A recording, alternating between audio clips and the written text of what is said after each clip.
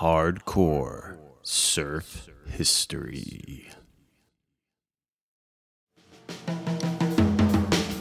Let's go everywhere, man. Let's go everywhere, man. There's lots of fun out there, man. We got to have our share, man.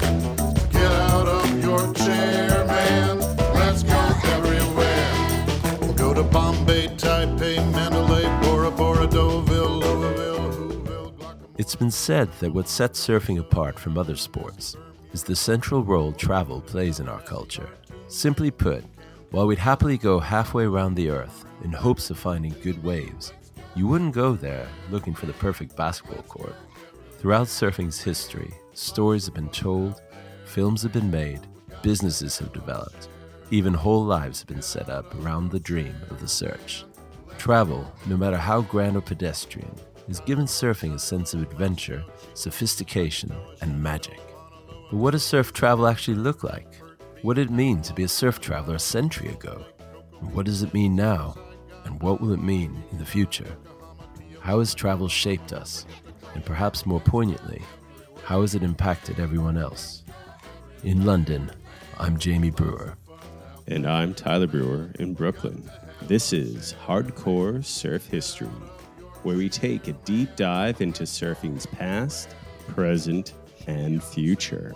On this episode, we explore the reasons for surf travel and the many adventures and tales that have been told through the years.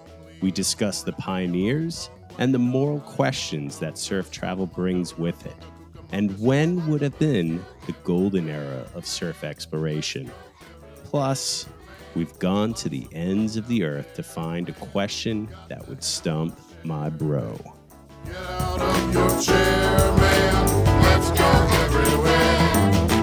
Xanadu, Kathmandu, Timbuktu, Santiago, Tasmania, Slovenia, Romania, Pago Pago, Sedona, Pamplona, Daytona, Patagonia, Winona, Bologna, Barcelona. Well, welcome back to Hardcore Surf History, fans. It has been quite a long time, I think. Since we've done it, I had the Greg McGilvery episode that I was able to kind of parse into there, but otherwise, yeah. Yeah, when was the last time that we did this? Was it in the last probably- couple months? Probably like the beginning of summer. I Oh feel my like. God. I know, Jeez. it's been a while. Got to get better at it. It's just I know. life. A lot of Well, I things guess the- happening in the interim. Yeah, well, actually, I guess for you, it's kind of weird that it's happening on this episode. Is that like actually you've made a big move, so you don't have to do much surf travel anymore. Yeah. Listeners, I just moved to the beach. And so now I can see the ocean from my place. And yeah, surf travel actually. Now it was funny. Like my wife, Donna said, well, now that we live on the beach, we don't have to travel for surf anymore. So we can go places that doesn't have surf. Well, that's an interesting question then. Like, yeah, that kind of brings up the existential question. Like, why do we travel for surf?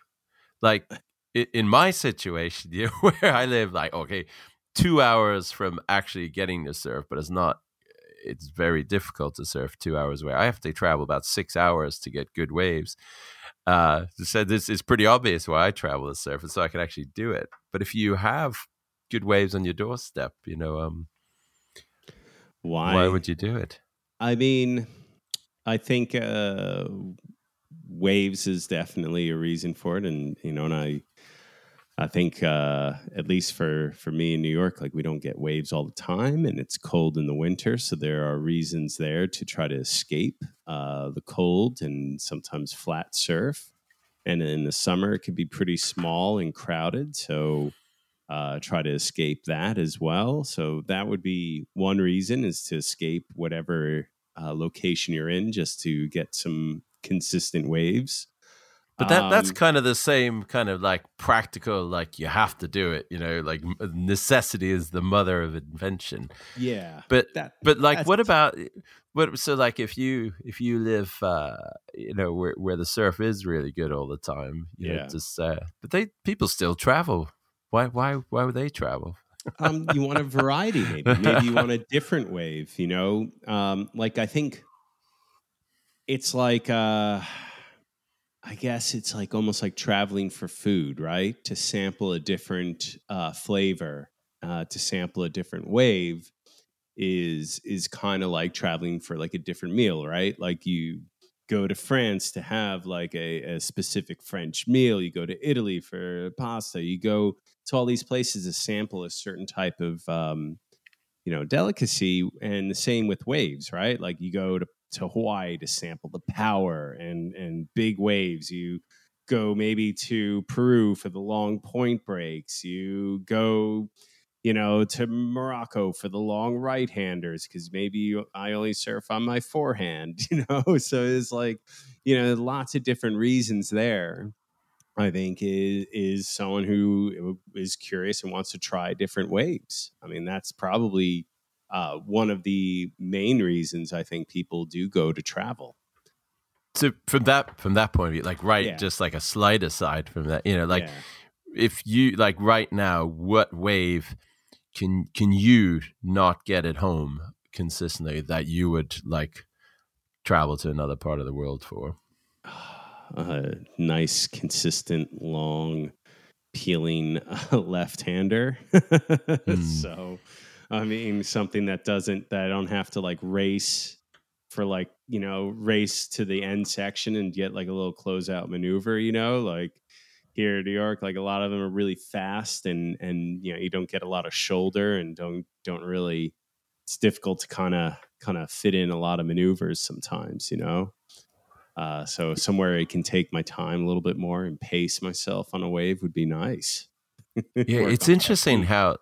Yeah, I wonder like the point break, like that definitely, like in the '60s, like when In the Summer was, you know, was out. He said, Bruce Brown said, everyone would love to find a place that's as good as Malibu or Rincon.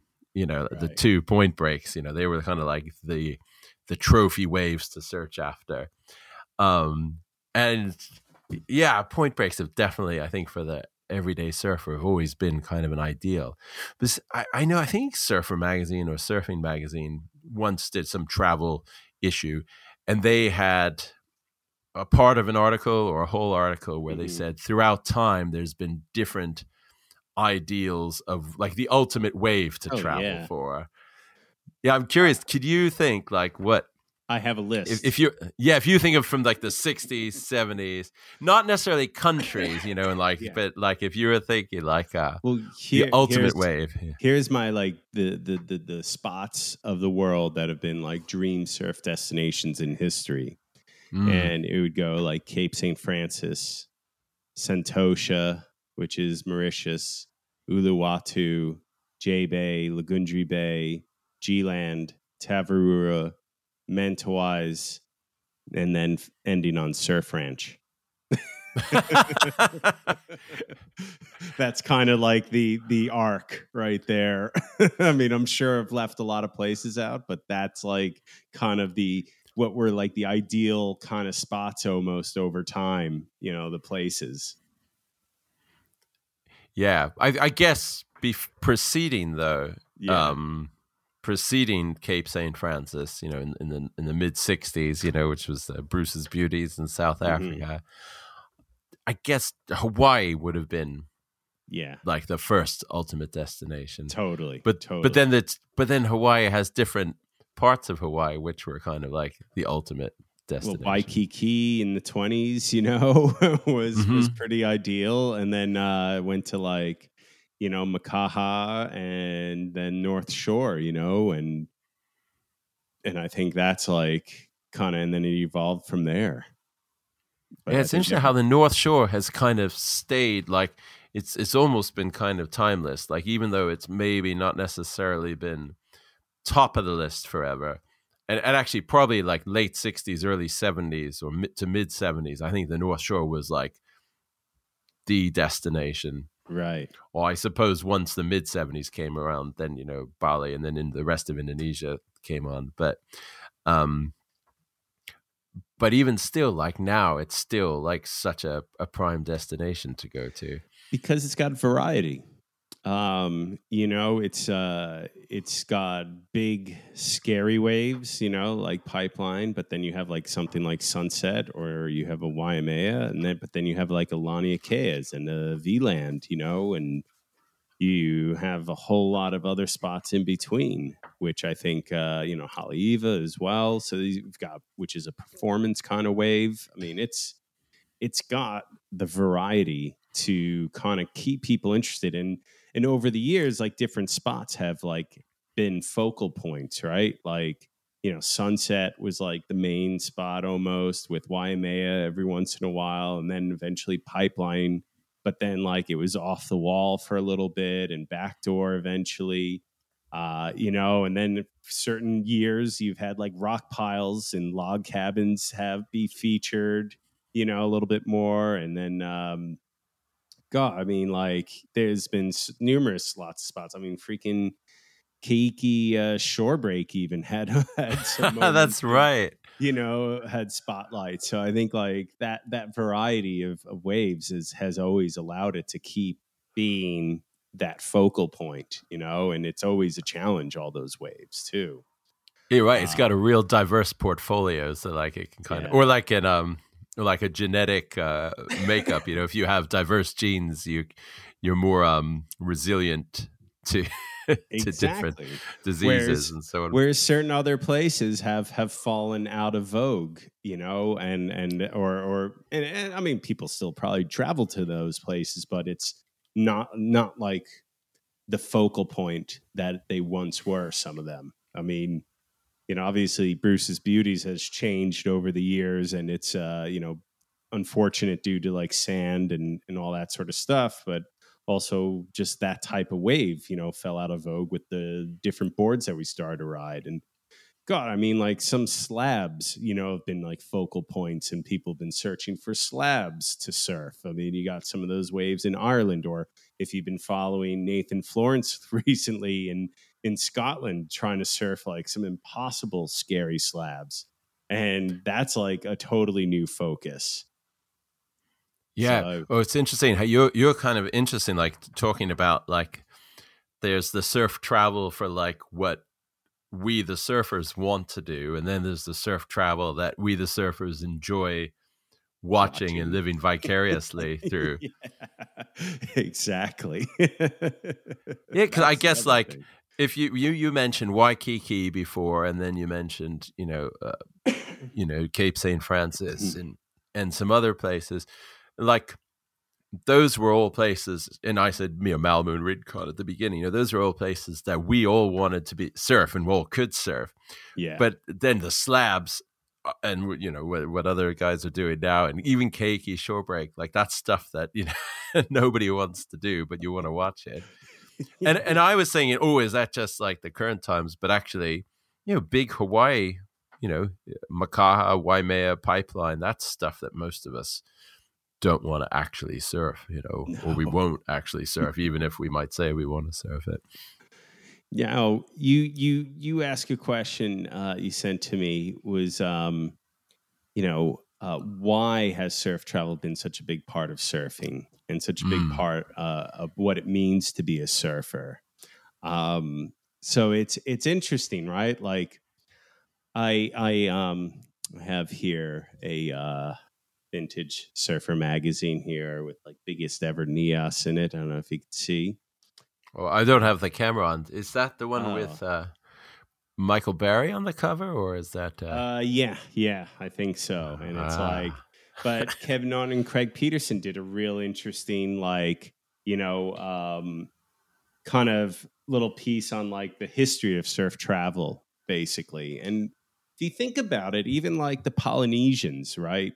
Like they kind of traveled in some ways. I don't know. You wouldn't say necessarily for surf, but they did pioneer lots of new spots and places to surf. And it's, and they left to explore, the Pacific, basically, all the way up to Hawaii. And then like, if you want to go by Thor Heyerdahl's, philosophy, even, the Peruvians even like might have explored, the Pacific. It's almost like in surfing's DNA, maybe, that there's some sort of adventure in there. And then if you look at like, you know, um, Jack London, who was one of the writers, who helped make surfing famous from the beginning of the, modern day of surfing. It was laced in adventure and kind of this romanticism of travel. And I that's think always there you been kind of the put blueprint, right? right. It's, before when we were saying like, well, to get waves that you can't get at home, or to get waves because you can't get waves at home. Yeah. Um, that's one of the reasons, but it's about all the more the part that kind of touches the soul, if you will, or the emotions. And the identity as well, like just the desire to explore and to have adventures and see what's around the next point. Like, that book, the Mutant Message Down Under. Yeah. I remember Yeah, that book. Yeah. the I woman want who to wrote walk it, about. right. Well, she ended up spending time with a group of Aboriginal people in Australia, and learning about their life. And she came and spoke at my university. And when she came and spoke, she said that, what they told her anyway, was that the reason you kind of have humans all over the world is that, most people might be content, just staying with the family, doing your local thing. But then every so often you'd get some people who just had the itch, to go Hmm. wonder what else was out there. And, you could see the horizon, there's still land or there's still water. So why not keep going? And yeah, there's something just exciting about traveling to parts unknown or places that you've only heard of but haven't ever been before. Joseph Campbell, Hero with a Thousand Faces. It's a constant story that is told through many different cultures. It's the same story of the hero's journey. We can use a farm boy like Luke Skywalker in Star Wars, but wanting to see what else is out there, want to go beyond, and have adventure. And this is a common theme in human history, and it's definitely something that we all kind of look towards. Like, it's in all of our storytelling. And so I think there's something there that drives many of us to want to go explore. But eventually you come back and discover, like, your home is also very nice too, I think. There's, Well, that yeah, ties into a couple of things I've heard. Like yeah, one I know when I was backpacking in the 90s, met someone who said, and oh God, like we were all so full of it, all yeah, us backpackers, like of like who was a more authentic traveler than the oh, next. And I remember, one person said, well, there's tourists and there's travelers. Which are yeah. you? And I think Jim Banks once said, like the difference between a tourist and a traveler is that, a traveler, gets, actually, It's actually Kevin and Craig Peterson who wrote this. who wrote what? The difference between a traveler and a tourist, and that the Is tourist visits a destination, remains unchanged, and the traveler returns as a different person. oh no, And did I take your stump? Did I ruin your no, not stump? at all. And just to throw even more pretension on top of that, the real voyage of discovery consists not in seeking new landscapes, but in having new eyes. Marcel Proust. Oh. But that is the whole thing, right? Like, it is going to a place and wanting to be changed. That hero journey changes you. And the one more thing I want to throw in before we Yeah. move on to anything else is like when after I'd already been traveling, for a bit, for a few years, I went to Argentina and we were just looking around, we're like, oh, should we go to Mendoza or should we go to Bariloche? And, a couple different places. And all of a sudden I started to feel really bored by it. And I thought, well, Mhm. maybe I'm just getting old. Maybe I don't really enjoy travel so much anymore. But then we had the idea, and I've said this to you before, let's try and make it down to the bottom. Let's try and go to Ushuaia and Tierra del Fuego, and let's just take buses and stuff. And all of a sudden, it wasn't just visiting different places and staying there for a bit. It took on almost like the feeling of pilgrimage. And then it started to like come alive. It was almost like watering a dry plant. It started to like perk up a bit. And you started to, then everything just became heightened because you knew you had a destination, but en route, then you could relax and just get excited and wonder what was going to come on that destination. And then everything came alive. Well, and also, it also like back to the journey would be the destination too. That would be the whole thing, It would be right, like you would have a destination, but you'd be open to everything in between. Right, and I read something recently where they said like without a destination, it's not a journey. You're just wandering. Yeah, and that's what we do is just wandering before that. Whereas this, all of a sudden, it started to take root, and it's like, I know you read that excellent article that Kevin Lovett wrote about discovering Lagundi Bay and Nias, and he goes into that so much, just they finally had a destination, everything came alive. And back at the very beginning, you say, why do we travel? Like when you and I were traveling through South America, a lot of time it was like, ooh, this will be interesting.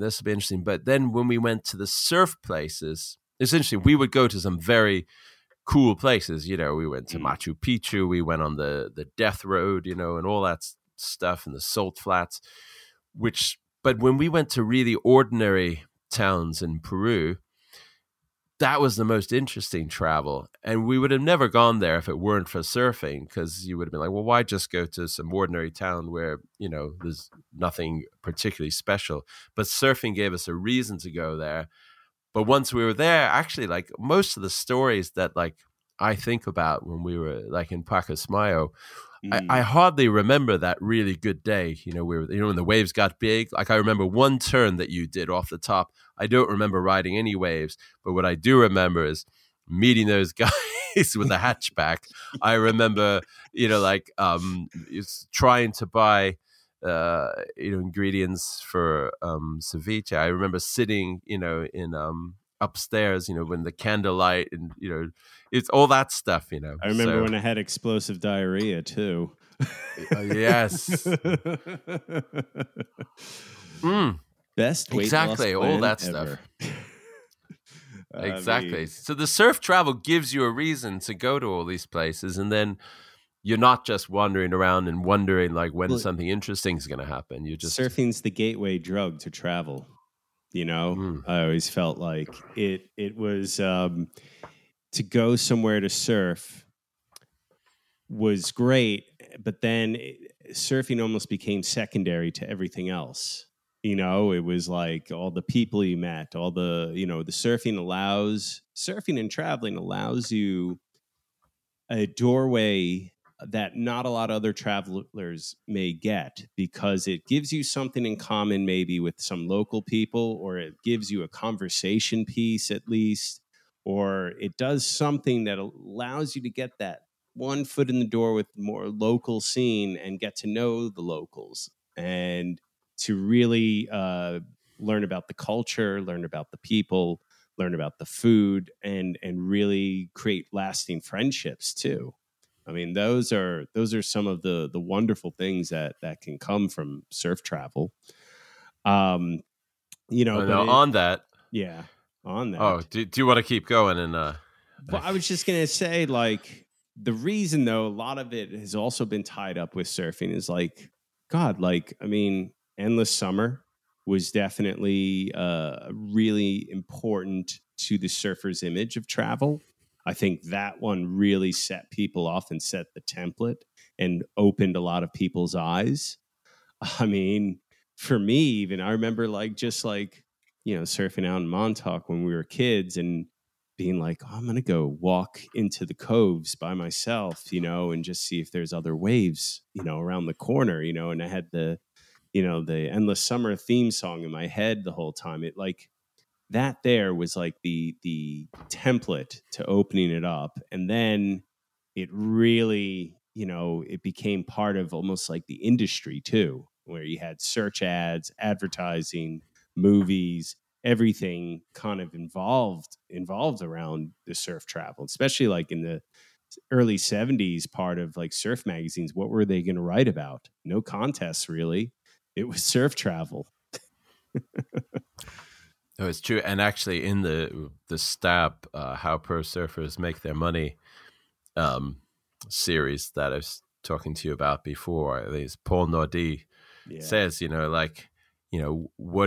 what surfer image are you selling to the public? Like, I mean, he said, I'm sorry, it's not the competition. Like, that's not why people think surfing's cool. It's the romance of it, and that comes with the travel.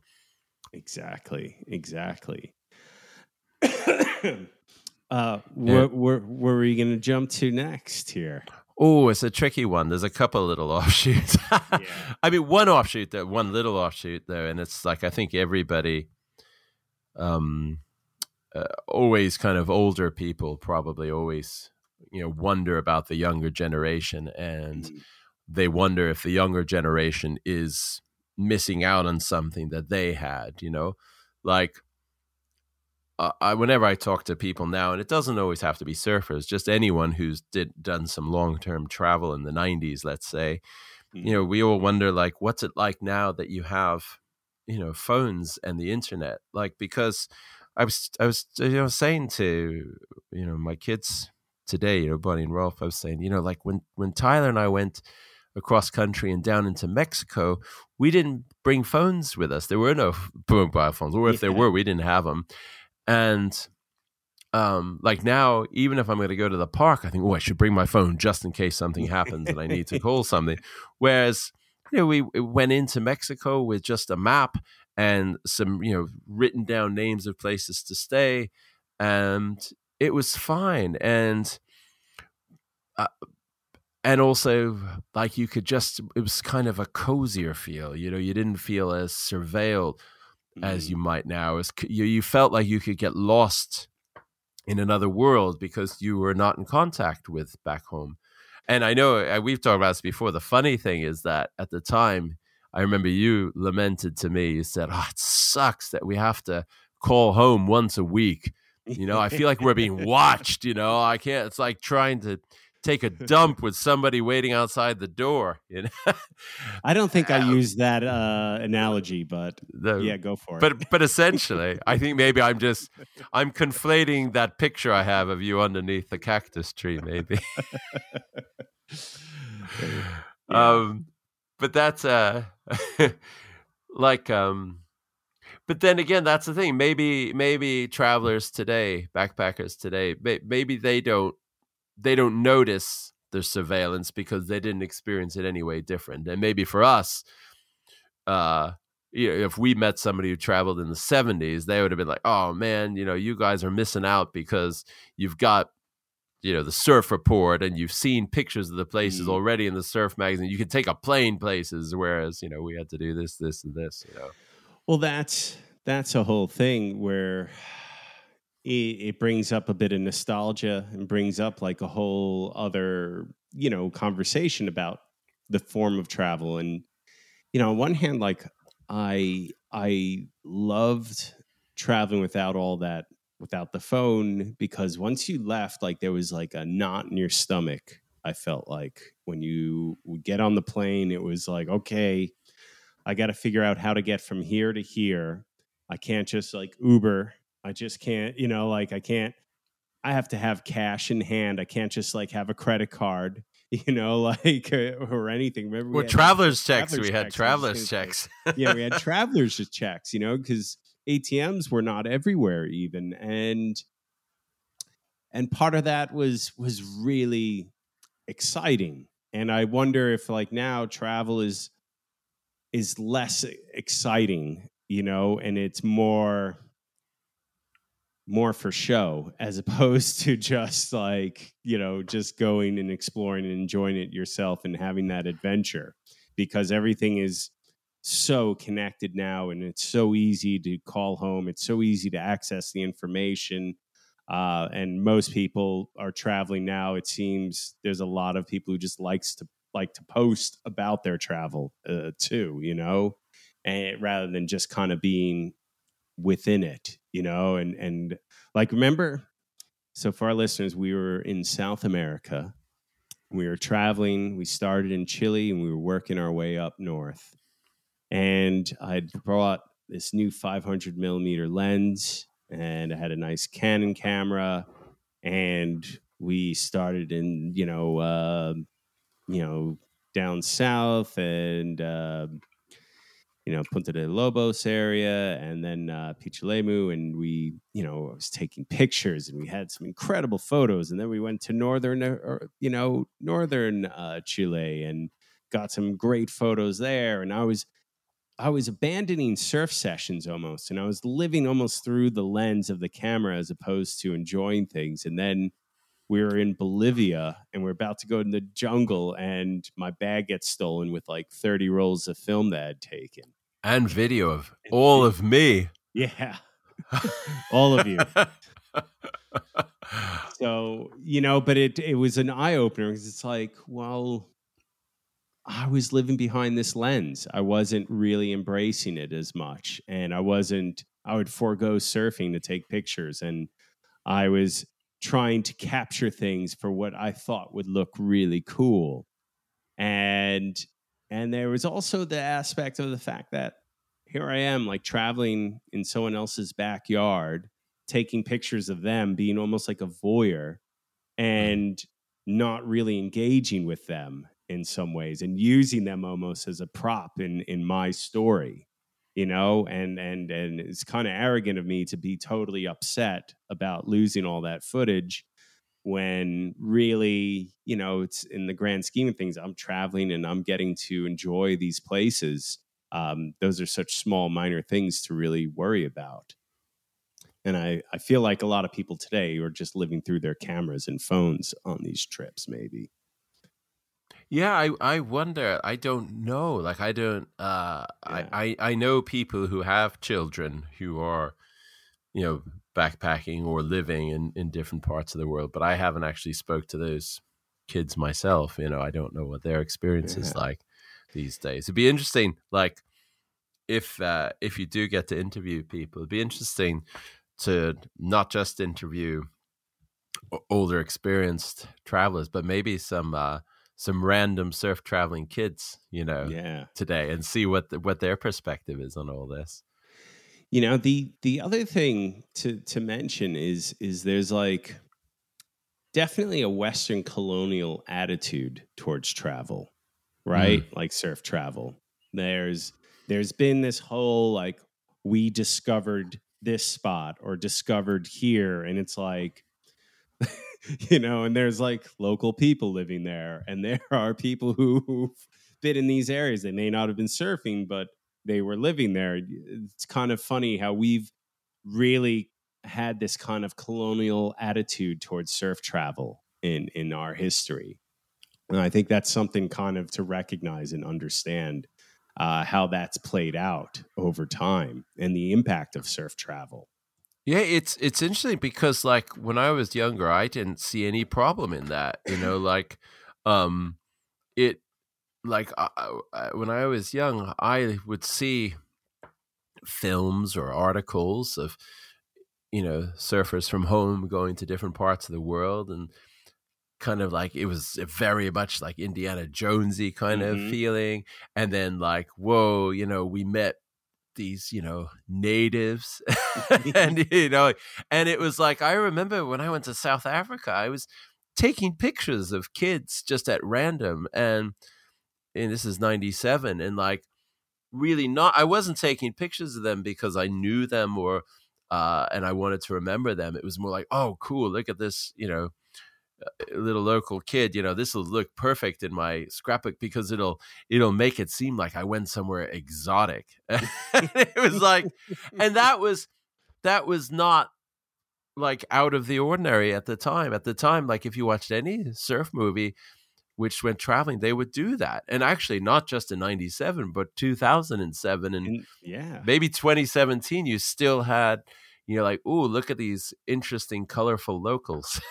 Yeah, well, you look at like some movies like Castles in the Sky or Hmm. Sipping Jet Streams, even, which are beautiful movies, but they had this whole kind of like voyeuristic, kind of approach of filming random kids, and it's so exotic. Look at us, we're in Egypt surfing or wherever, and it's like it is definitely this weird kind of colonial kind of attitude that's Western surfers have had through the years, Now, for Tyler, I sure. do have a question. Do you Yeah. think that actually probably they were probably thinking, "Hey, this is actually we're taking films of real locals. We're not blackfacing Oh God. up for like they did What?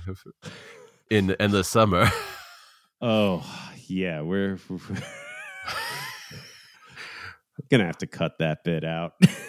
No, I'm just kidding. But why? I mean, that's No, I'm just something that's kidding. been talked No, I about know it's true. in the surf No, magazines. it's They true. painted up one of their friends, and to pretend that they were a local. Um, Yeah. It. I think everyone thinks at the time that you're traveling, you think what you're doing is fine, and it's over time we start to realize like, oh shit, maybe this was like kind of a little weird or a little cringy at times, and hmm, it's not really highlighting the local culture as so much as it's just showing it in a somewhat exploitive way, maybe, and surfing and traveling has definitely have it has a very checkered past. I mean, many surfers bad influences on lots of local areas, or surfers who have gone into these surf spots and then bought plots of land and brought tourism into the area. In some ways, like, that's been great for some areas, but also it's been really destructive for other, like that Nias article you talked about with Kevin Lovett. Like, it really covers this incredible arc about how surf travel has had really ruined the place in some ways, hmm. because the surfers go there and then they want drugs, and so the locals see it's a way to get money to get, so they get them drugs to sell them, and then the surfers, maybe some of them want some sex, so they want to pay women for sex, and it has negative repercussions on places, and we have like a very checkered history of that, all over the place. Well, that's the thing, I guess. If you're thinking like, what motivated you to go there in the first place, it wasn't an idealistic thing at all. It was very, escapism, Yeah. and so you're not really thinking of any sort of the consequences. I mean, that's the thing, indeed. Like uh, Kevin Lovett and crap, who was his friend who he went with? Because he went. Um, Wait, I know he went it, with John Giselle, yeah, or Giesel and or something, Giesel right? and And Peter Peter Troy. Troy, and Peter Yeah. Troy's girlfriend at the time was, they don't mention her name, I don't think, but No. and he died. John Giesel, he died traveling Malaria. overland of right, malaria, and in Iran actually. Yeah. And according to that article, they actually did kind of get to know the locals as like the local people as friends, and kind Hmm. of weren't. Well, they protected them, some of them, because they wanted to be. Some of the people wanted to sacrifice them. Right, right, right. That article is so good. That's that's when Surfers Journal didn't put a word limit on their articles, and it Yeah. would take you days to read one. And the print, like Print was I do small. wonder, like, yeah, I wonder if Surfers Journal's print has gotten. I used to like say, why is their print getting all bigger? It's making the article shorter. But actually, now I think I understand, because as I get older, I can't read the old articles so much; it's too small. Oh, but yeah, I mean, that's the thing. Once people find out about something, things change really quickly, And it's the same thing like with different neighborhoods getting gentrified really Hmm. quickly. Once you discover something is affordable and really cool, it just changes really quick after that. But then there are also some really cool stories. Like, there's this nonprofit called Waves for Development, and they go into Lobitos in Peru, and they're actually trying to, teach the locals how to own the tourism in their area and how to control it, as opposed to someone from the outside coming in and buying up property and then just hiring a bunch of locals, and not really allowing them the ownership of the place. Because that's also a real big issue, is how a lot of surfers have, bought up land for real cheap in some country, where it was a little less developed at the time. And then they sold surf tourism there and they hired some locals, but then it's not really the locals in control. It's the Westerner, the foreigner who came in and bought that land, who's in more control.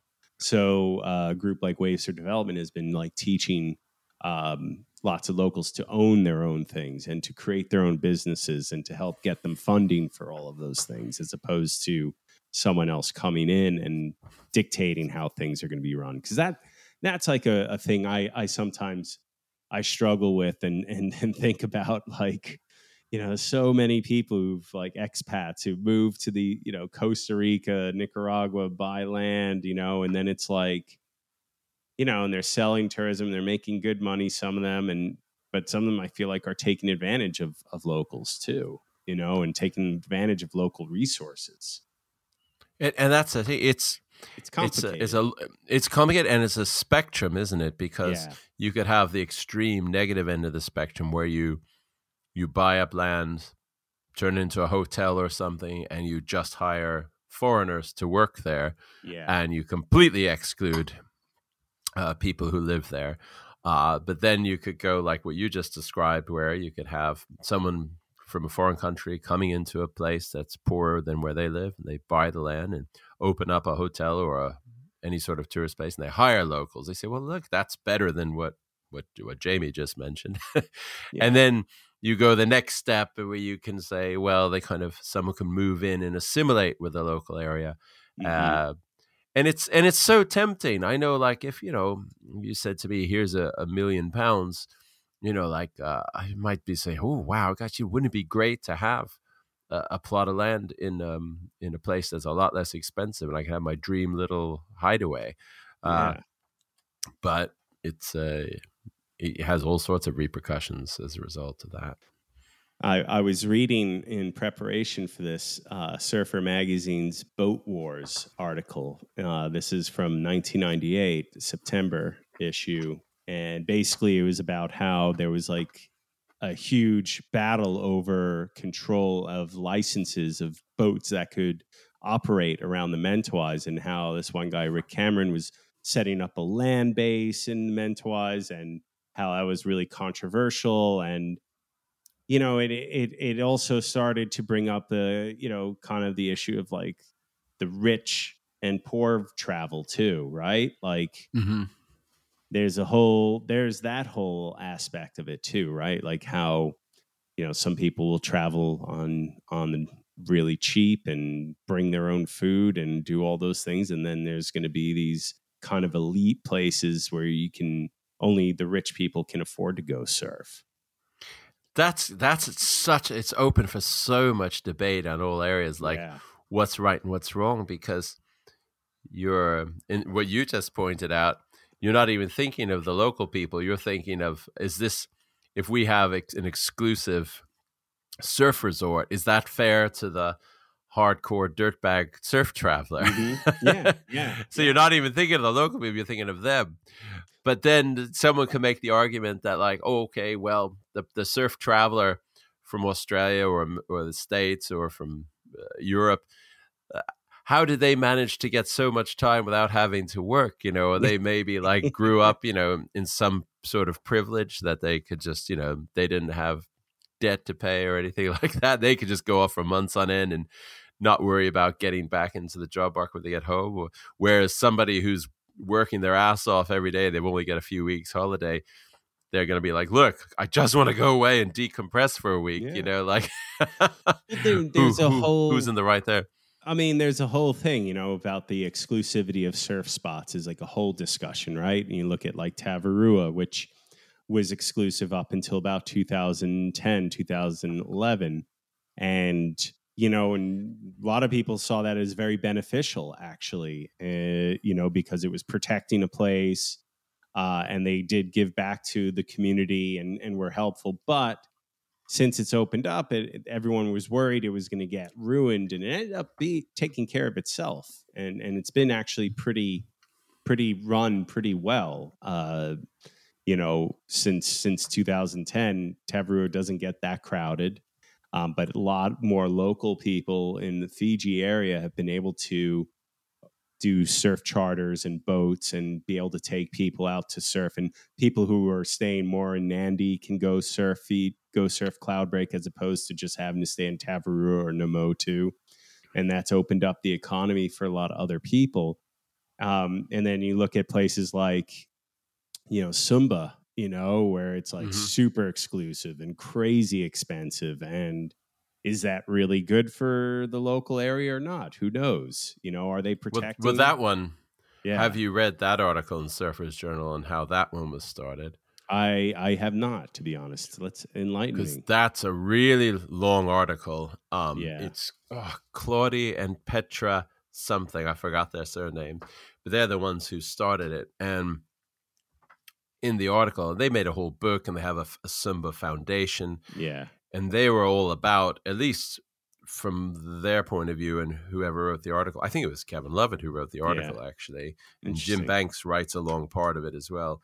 They were talking about how much they are working with the community, right, and supporting the community. And they've started, like I said, the Sumba Foundation. But that's one of those articles that that's like a long-term that's like you take that article when you travel for 6 months and you might finish it by the time you get back. I'll send it to you later. With it's it's interesting that you can, looking back on surf travel, you don't have to go very far back because our history is still relatively short, at least in the modern era. We've been able to break it down to like pre-1950, then the 50s, the 60s, 70s, up till now. But the world is changing so rapidly at the moment, and there's so many geopolitical stuff going on. Where do you, that's one of the questions I sent you. How do you envision surf travel looking in 5 years' time, 10 years, 20? Think about it. You and I were traveling over 20 years ago. It was 25 years ago. That was the middle of our peak travel time. Yeah. 25 years from now, I feel like that's like Star Wars time. Like, I feel like the world's going to be so different I feel like in 25 days, the world's going to be very different. So do you have any image of what the future is going to look like for surf travel? So 5 to 10 years... In the next 5 to 10 years, I see more packaged surf trips, more places where you can get good quality surfboard rentals so you don't have to travel with the surfboard. I think wave pools will be a destination for surf travel as well. I think there'll be much more of that. And with those, there's going to be more surf improvement resorts and trips. So you'll go on a surf trip and maybe it'll be with the pro surfer as well, or a coach, and you will go and work on your surfing and improve your surfing. So it'll be very much surf-centric travel as opposed to really getting to know the area. And you'll have like your trips around, but it'll be more controlled, more packaged. You'll see more of that. I think you're going to see also more like group kind of trips. More and more of that. That's going to be the next 5 to 10 years, I believe. Then as we go beyond 2030, I think the world destabilizes quite a bit. I think a lot more places will become more dangerous to surf due to global instability. Like Huntington Beach. Yeah, or just well, during the US Open, maybe, with all the riots. Or during the pandemic with all the protests. Yeah. But I also think like you'll see It's going to be like more places with more desperation, famine and stuff. So it'll be either you're going to surf and travel to some place, but it'll be really closed off from the people, and it'll just be like one surf spot, or it'll just be kind of dangerous to go to a lot of places. I think there's going to be a lot of instability. Maybe, yeah, I don't know, or it'll be more gated off potentially, and maybe more wave pools. That's what it's going to be, maybe. And unfortunately, I think surf travel won't. I mean, there'll always be some people who will be doing the hardcore travel, and I think that'll always be there to a certain extent. But I think it's really going to be much more insulated travel. That's how I see it in the future. At least in like past 2030. And then anything beyond that, I'm like, who knows? Hover cars to surf breaks and like. Yeah, you make good points. I mean, I think I kind of agree possibly with a lot of that stuff. It's interesting to think if like pre-recession in 2008, Yeah. pre 9/11, maybe you kind of could have imagined all these futuristic trajectories, like how surfing was starting to go, the world was becoming more crowded and there were more surfers. So the trend was to go to colder destinations because the technology was getting better for staying warm, heated wetsuits and so on. And that was what was happening. So I started to think if it had gone to that, but on that trajectory, I would have thought that that's the direction it would have gone. And with higher tech surf forecasting, you could go to a wider variety of places because you would know when the surf would be good. And if you're working from remotely, then you don't have to take vacation time to do that. So let's say we were in an era where there wasn't all these problems, but all the good stuff about technology, you could say, all right, hey, let's just keep our eye on the forecast. And if it says that Tunisia is going to have good waves, let's go there next week, and we'll still work, but we'll go surfing a couple hours a day. And that's kind of like what was happening with surf media. You're seeing trips to all these unusual places because in their world, they were able to do all that. But I think in the long run, it's very fascinating to think that in 30 years' time, like, looking at it from a extreme point of view, maybe a realistic point of view, maybe air travel will be much more limited because it'll be too expensive and it'll be too environmentally costly. So maybe there will be a lot more travel, local travel on land. Maybe there'll be more travel by sea. Maybe we'll be sailing a lot more. If water levels change, and is that going to change? Is there going to be a reduction in surf breaks? So is there going to be new surf breaks? I think cold water surfing is still going to be like, I think that's going to be where all the Kevin Naughton, Craig Peterson type of surfers go to that direction. The only thing is that Kevin Naughton and Craig Peterson, they were traveling in an era where gas was cheap. Yeah. And you could really travel on a shoestring back then, and the dollar was so much stronger. Whereas if you travel to a cold water destination, you got to have money. You got to be able to afford good suits, good gear.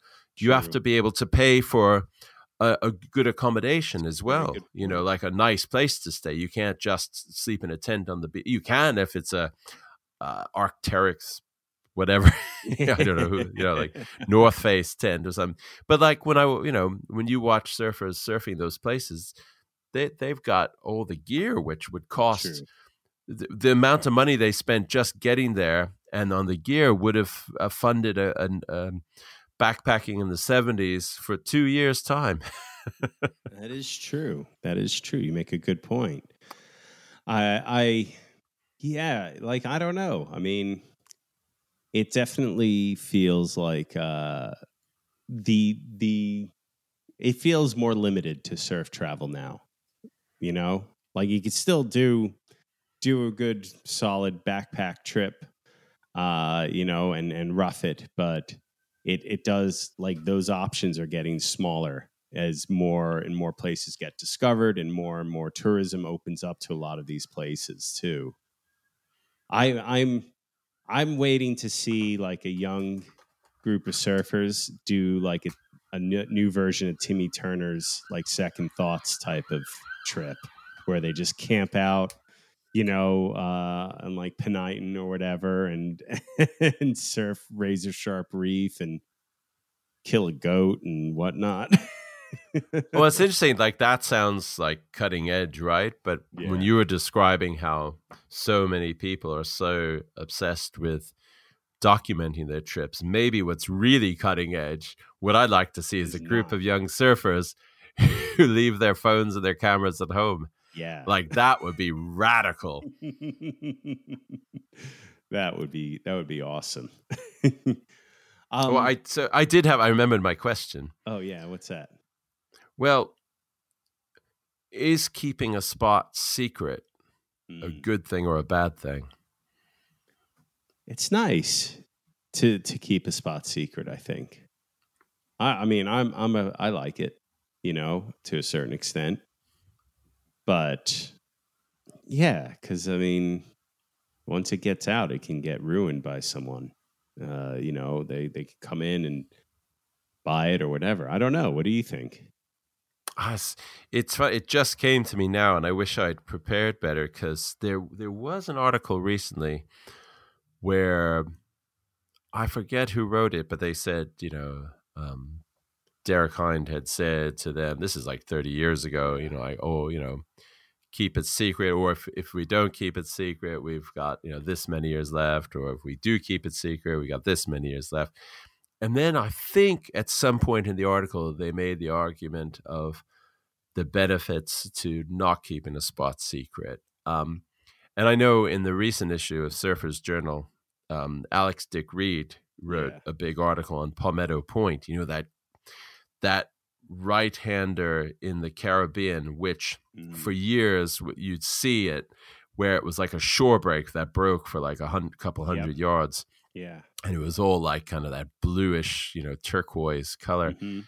And now he's completely blown the lid on where it is, but the reason is because they're trying to build,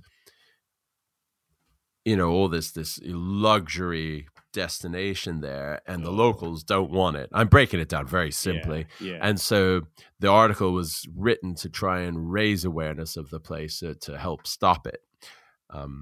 It's in Barbuda, so that's the answer. And I wonder if nowadays, like, you know, like the secret spot, like it, you know, back to benefiting the local people, you know, like if you keep a spot secret, it could benefit the locals if you want to preserve like the way that they're living, but then maybe it doesn't give them a chance to benefit. And the only people of tourism, whereas the only people who are benefiting are the locals who, the surfers who keep going back. I guess you can't stop a rising tide, right? And the only way to do it is to help maybe influence it in a positive way, at least, as opposed to letting someone come in and fuck it up, right? Like that's maybe the mentality that has to be taken. You know, that's definitely something to consider. You know, but I guess like when I think of secret spots, sometimes like I'm thinking of a place where it's like so removed, like there's no one living around even, you know? And closer to home maybe as well. Yeah. Like you got like a place like Pavones, right? Like that wave was basically, there was no one really living there even. It was like discovered by a guy who just saw it and like hatcheted his way and bought a plot of land there. It's like kind of a really interesting story. I think there were a lot of people living there at the time, but he ended up, Danny Fowley ended up building, you know, like a whole town and everything. But there were people living there. There were people, but it wasn't like crazy. I mean, I don't know. It's still pretty, not overrun with a lot of stuff still, apparently. But let me ask you this then. When do you think was the best era for surf travel? It's really tricky. Like the gut, like if you said you have 2 seconds to answer that question, I just blurt out 70s, because the argument for that is that there was a reason to travel. Well, I'm talking about for Western, for developed, wealthy nation surfers, like the United States and Australia and Europe, and the wealthy Brazilians, I suppose, as well, wealthy South Africans.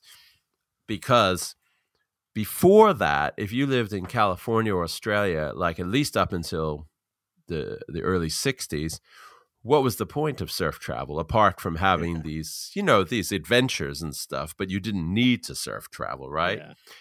But once the 60s surf boom came, you had to travel. But when you went to a lot of the less developed countries, there weren't any surfers. There are many surfers there, so you could go to all these. You knew what it felt like. That's the other thing. You knew what it felt like to surf in a crowd, but then you could go back and experience empty surf spots. Whereas before that, if you went to empty surf spots, you'd be like, big deal.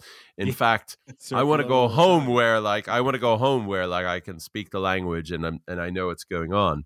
Whereas here, they're empty surf spots, and I'm a bit freaked out. So in that way, the 70s is great. And then also before the 70s, traveling with airplane wings was really difficult. But in the 70s, if you had a 6-foot or 7-foot surfboard, that was easy. Yeah. After that, so many of the warm water surf spots were already discovered. And so you had to go to colder spots, which is not as much fun. So, 70s. 70s. For me, it'd be the 80s because it was still a lot of places you can go that were off the beaten track, even warm water places. The boards were really good. You had a lot of thrusters, you had single fins, you had twins, you could do a wide variety of boards. You had Pro-Lite surfboard bags. Pro-Lite board bags, exactly. And you had Runman Walkmans as well. And you had Walkmans. So yes. You could listen to music at least, that to me, I need my music, and, and it was, there was still a bit of adventure, but also it was a lot going on. I don't know. I think the 80s would be a pretty cool time for sure to have traveled for surf. Now, definitely. And then, but if you want, what's that? But like in the 70s, you could smuggle weed to finance your trips, whereas in the 80s, you had to go into more dangerous substances. Actually, it was probably a lot hard. Actually, though, like because of the was it the hijackings in the around 1980, that made things a lot sketchier and tighter, and the security was heightened. Whereas before that, you could be pretty loose, maybe. You just glass in that cocaine and weed in your board, and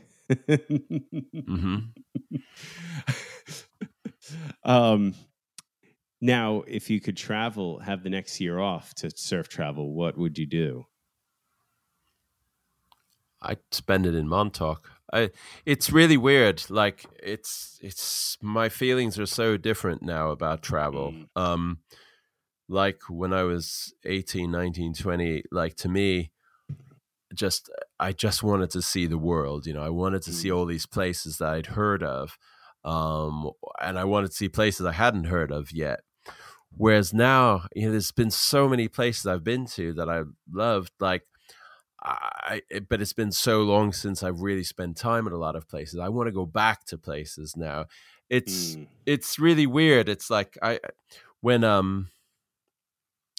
think when I was 22 or 23 or 24, met someone traveling, and we were talking about like, was it good to travel now when we were in our early 20s, or should we be focusing on getting our career going? And then when we're older and we have money, we can relax and then we could travel. I said, yeah, but right now I'm really excited to travel. I don't know how I'm going to feel in the future. Yeah. And to tell you the truth, right now, I don't have that buzz and excitement that I used to have, but I would love to go back to, I haven't been to Southern California in years, and I really have like a nostalgia and a homesickness for it. I'd love to go back to Hawaii. I'd love to go back to Indonesia, New Zealand. I'd love to go back. I want to go back to all the places. I don't, and that's in a weird way. It's not at all like how we're describing being surf travel and exploration and pilgrimage. Maybe once I've gone back and seen all those places, then I could rejuvenate my desire to see something new. So that's my long answer. I would like West Africa. I'd like to go. I'd love to surf Roberts Port in Liberia and like a couple places around there. Angola would be kind of sick with the lefts there. And I'd love to just go back to Peru and Chile. I just love surfing those two countries. They're amazing. The waves are great.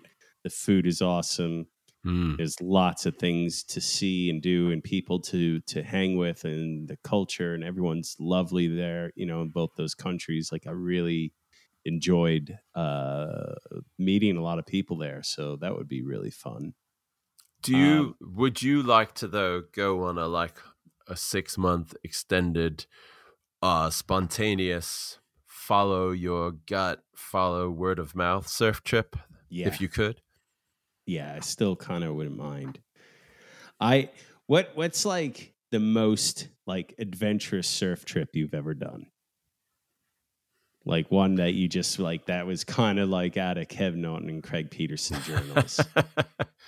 It's weird, like, and I feel like I've experienced this with a few other things in my life, but I think when I went with my friends down to Baja for 1 week when I was 20 years old, I think that was the most adventurous trip I took, even though, and at the time I remember thinking like, whoa, this is just my first dip in the water. Wait till I do a lot of other travel. It's going to get way more exciting. But actually, there was 4 of us. We drove in a car. We went without any plans. We just drove from Colorado to San Diego and then down into Baja for a week.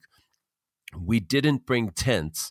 What we brought was a tarp and some thermarests and sleeping bags. And we would just drive all day long and then just pull over the side of the road and drive into the cactus fields and lay out the tarp, put it down. We'd look for wood and we'd burn it.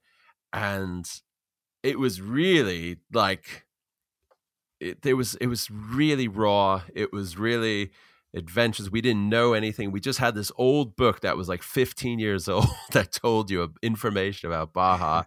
We would just dig a hole to shit in. We would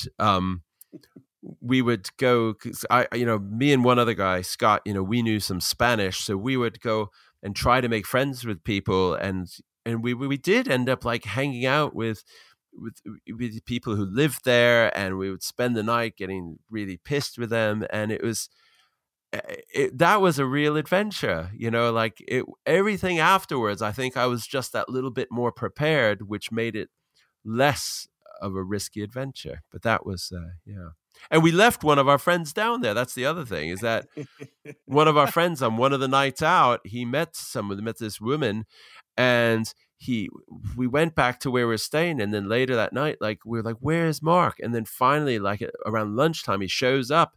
And we're like, what's going on? He's like, I'm not coming back with you. And like, what do you mean not coming back with you? He's like, I've met this woman, Anela or Maria, I think her name was.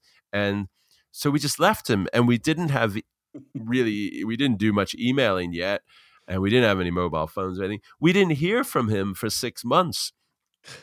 And then 6 months later, he came back to Colorado and told us what happened. And that type of stuff, everything afterwards, there were little adventures that were, some of them more dangerous and this and that. And that one, I brought my surfboard, but I only surfed once. And when I surfed, so this, I'm talking for a long time, looking at the time. When I surfed, we just pulled up to some cliff somewhere, and there were waves. And the guy said, all right, Jamie, go show us what you can do. And there was no one else out, and there was no buildings around, no huts or anything. That was actually the most adventurous, or not necessarily the most enjoyable. I loved our time in South America and everything else, but as far as just nonstop adventure, Yeah. I like it. Did I ever tell you about the time that someone drew a map on a napkin and I followed it? Ha! That was mine, where I was alone. I was in Bali for a few months, and this friend of mine was like, "This is a wave. It's going to take you a few days to get there. I'm drawing it on a map. You need to get to this city, and then you need to get down to here. And that's where it is." And I only knew like the name. I didn't even know really the name of the spot. I just knew the name of the town, and that was it. And yeah, I just went, bought a plane ticket, and flew to this place. Spent the night in this city. I was like the only Western guy I saw, and no one spoke English. And then I found my way onto another like 12-hour bus ride, and then ended up getting down to this town. And these guys are like, they saw the surfboard and they're like, "Come with us." And they're just like waving to me to get in this truck. And it's like nighttime. And I'm like, where am I? Where am I going? I had no clue. And then like we pull up to like this camp, and lo and behold, who comes out is like two Aussie guys, a father and the son. They're like, "Oh yeah, how you going, mate? We've got some brisket and coconut mashed potato if you want. Come and eat." It was like insane. It was like, what? And it was some of the most incredible waves of my life. Now that trip, though, to be yeah. fair, that's the one you made a whole movie about, right? Yeah, I did. And this is after the story of you getting enlightenment in South America, of losing your stuff, and talking about kids today filming everything. Yeah. You Fuck you.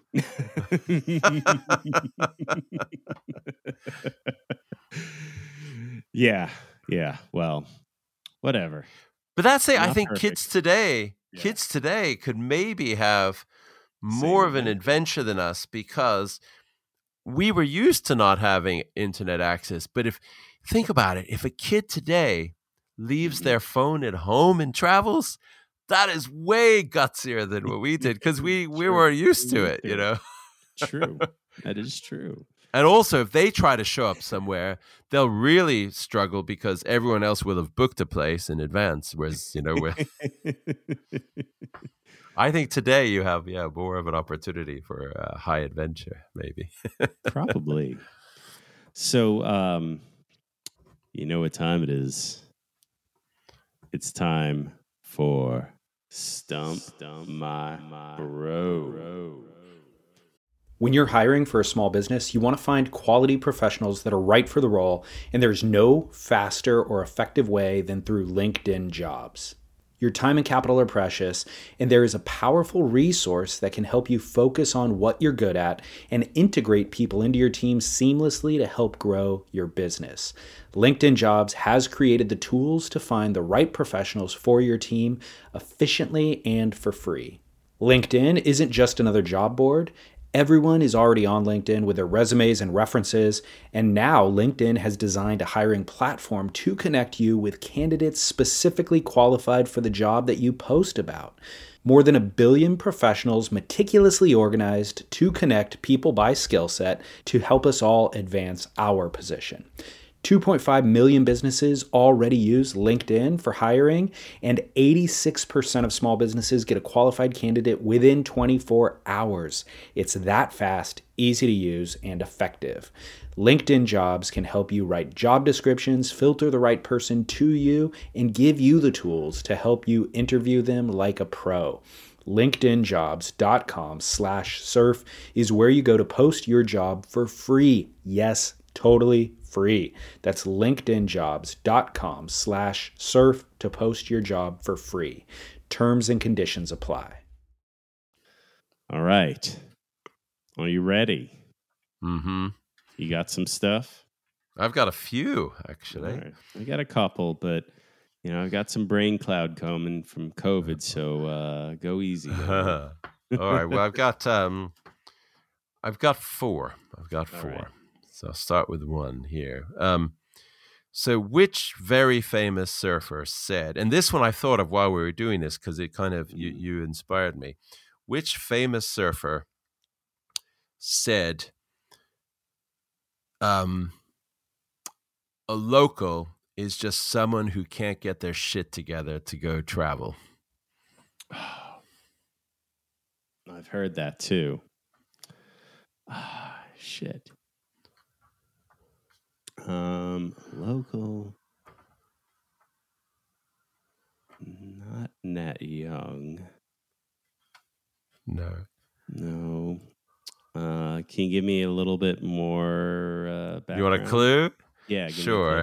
clue. Okay. I'd like to take a lifeline. I can imagine this surfer then saying, and hey, if you do go traveling and you make friends with someone and you give them a wave, they might have a cute sister. Oh, Al Chapman. Nice clue. Oh, that's a good I one. like that one. In that, Yeah. he was someone who lived on the North Shore where the waves were really good. And it goes back to what we were talking about before. And he lived on the North Shore when it wasn't very crowded. And he lived on the North Shore when he could get any wave he wanted. Yeah. Yet he was a prolific traveler, actually. He loved Yeah. the adventure, All right. Well, this one here, this is basically when Kevin and Craig Peterson are parched and grubby while camped on a desert point in Morocco. And they met his spirited Latin American wave hunter who tossed them a few tangerines when they said they were from California. And he said, "That's okay. I won't hold it against you." Who is this surfer? Now, I think you asked me the same question when we did the Brazilian one. It's Tito Rosenberg. Yeah. Damn, Yeah. I might have. But I phrased it differently.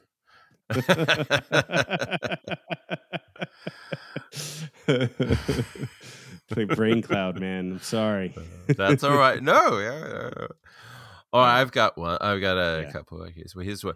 Now, this one I'm asking because from everything I've read, there are two conflicting answers to this, and I want to know what the truth is. So the handle the question truth. is, I don't know if I can. The question is, who first surfed G-Land? Ooh. Well, I think it would have. I mean, is it Lafferty? But you would have thought it would have been maybe the Boyums too, right? Well, from what I so for Yeah. years, like the story that was in was it Leonard Lewis's Surfing Indonesia book? Or Yeah. was it Jason Childs? I forget which. I can see it over there, but I won't get up.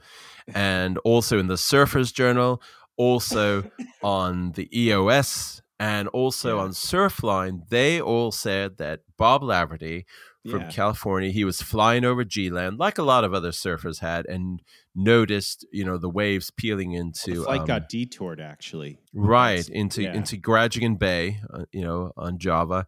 And so then he came up with he bought nautical maps, he bought motorcycles, camping gear, and he spoke to not Mike Boyum but his older brother Bill. or younger brother Bill Boyum, who was already living in Bali or had been there before Mike had been there. And he said, right, you want to come with me? I found this great place. And Bill Boyum wrote an excellent article. It was really good, of that journey. And the two of them, they Yeah. loaded up their bikes, they rode up the west coast of Bali, took the boat over, rode through Java, and the whole time he's just sprinkling in great detail and context of the time.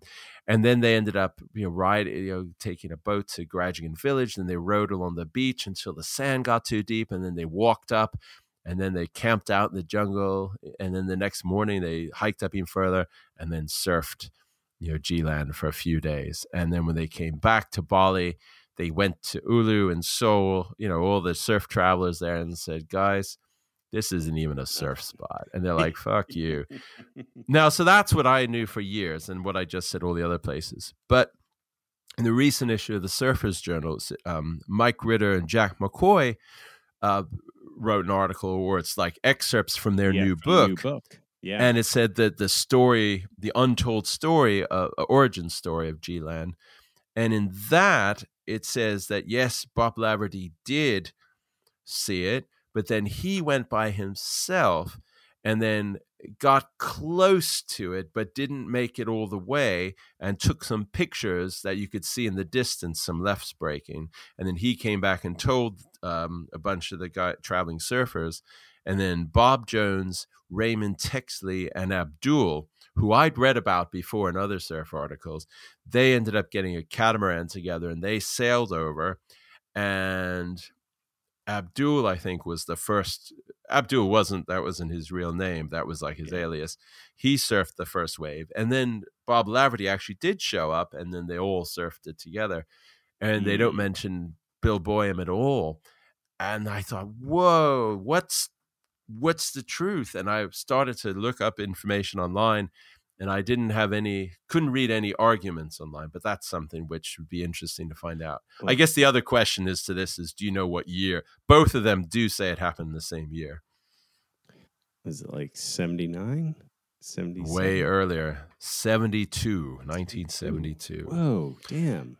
Yeah, I think Mike Boyum already had the surf camp in 79 or by that point. That's why. All right. Okay. This surfer discovered perfect ideal lefts while visiting his father's sugar plantation in 1963. He wrote to Surfer magazine, "It is a left slide with the most wonderfully shaped waves you can imagine." But it wasn't until 1974 that the world was reminded of how good this spot was in this well-known but forgotten surf film. What is the place that was discovered? And bonus if you know who the surfer was who first discovered the wave. Whoa. I mean, was it Tamarin Bay in Mauritius? Ooh, yes. Good call. Yes. Well, just the clue, like a perfect wave in the early 1970s. And I thought, like, I don't actually. And I was hoping the forgotten part, the little emphasis. I didn't hear that. Forgotten on Santosha people. But I mean, I don't know who the surfer. I mean, okay, well, I know that the surfers who made the film was the two brothers. Crap. Yeah, who made the film. It was the two brothers who made the film. Is that who discovered it? Or? No. Joel de Rosnay is the surfer. Really? Yeah. Ooh. I do know about Joel de Rosnay, and he was like a really shit hot physicist. Yeah. Like champion surfer. Have you read the article on his brother Arnaud de Rosnay? Yeah. It's really good. It was so cool. So, yeah, that is a cool one. Very fascinating. I didn't realize that. Okay, here's another one which maybe a similar time period.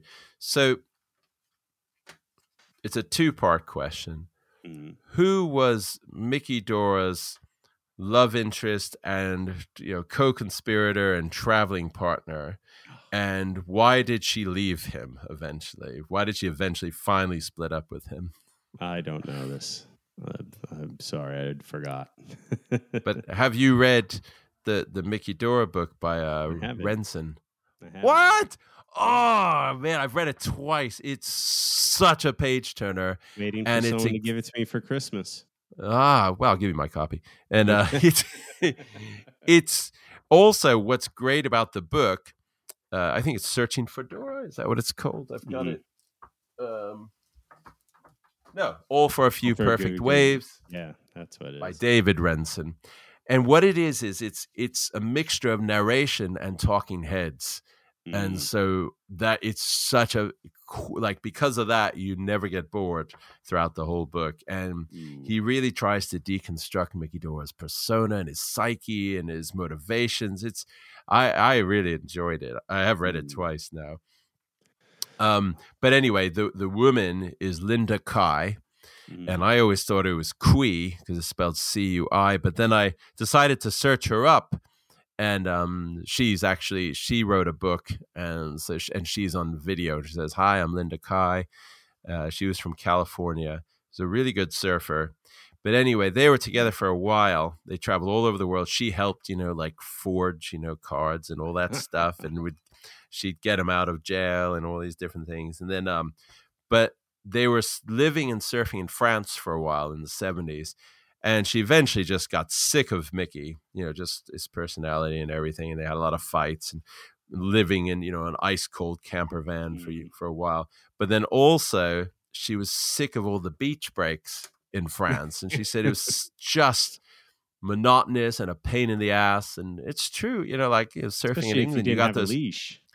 yeah. And I surf, in England where the waves are good, really good beach break, but those beach breaks beat you up after a while. So she met another surfer from Ireland who said, oh yeah, if you go to Ireland, there are point breaks, reef breaks, and there are rights as well. So she was like, right, I'm out of here. And she went up to Ireland and she had like a big surf adventure up in Ireland. That's awesome. All right. This surfer was probably the first hardcore surfer to arrive and likely surf Bali, and was traveling through Europe in 1969, 1 year after placing third in the World Championships.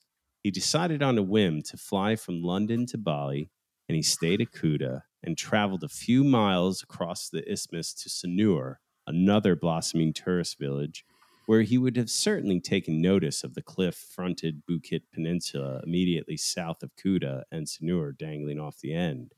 Who is this surfer? I feel like you've asked me a question about this guy before. Is it Keith Paul? Nope.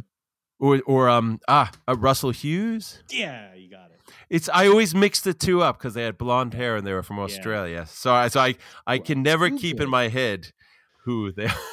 You are really good. You are the master. I am really good at this. Yeah, you are good.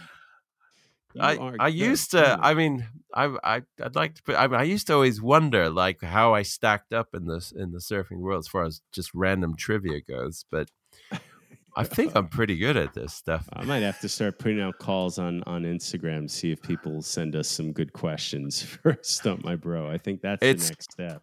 It has to be Jamie. It'll be Stump Jamie instead of Stump My Bro. and that's the thing. I mean, it's the kind of trivia that you get from reading the major surf magazines. There's a lot of stuff that has happened that I don't know about. Like when I can't remember her name already, but when you interviewed Shark Woman, that's the only. I didn't interview her. Kim McKenzie. Right, I didn't know about her before, and there's a lot of Sandra Odile I didn't know about her. So there's a lot of stuff I don't know. But everything that was printed in the surf magazines from the mid 80s, definitely up to the 2005, that stuff I know really well. And then since then, whatever's been in Surfer's Journal, because I've just there weren't that many magazines to go around, so you could reread them. And a lot of times I would just reread articles like 20 times, just as like a relaxing kind of pastime. So I think that's why I know all this. Well, I've got one more question then, right. And I think you might get it. I know you hate when I say that beforehand, and maybe I do it just to make you seem. But what Australian surfer, I think, stowed away on a ship to Hawaii and I think got busted? Oh, McTavish? Yes. Yeah.